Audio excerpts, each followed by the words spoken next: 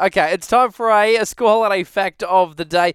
Now, you're going to love this, or you might even hate it, okay? The man who created Comic Sans, the font that is, has only ever used it once. Yep. So Comic Sans, I don't know why, but it is the world's most hated font. I think it's quite playful. I quite like it. Like I don't see any issues with it, but apparently it comes across as immature and unprofessional. Really? I honestly don't see it. I went around the building just 2 seconds earlier and asked people about it, and they were like, ugh, no, Comic Sans, gross, hate it. I don't know why.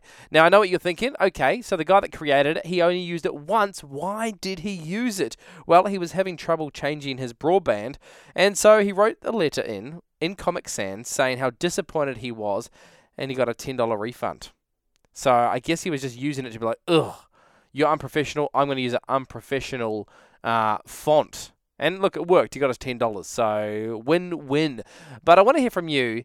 Do you actually care about Comic Sans? Like, people around the office, they're very, oh, no, we really dislike it. And the majority of people that I meet do not like the font Comic Sans. I personally have no issue with it at all. I think it's quite playful. I quite like it. But I want to hear from you. What are your thoughts on it? 0429 985 985.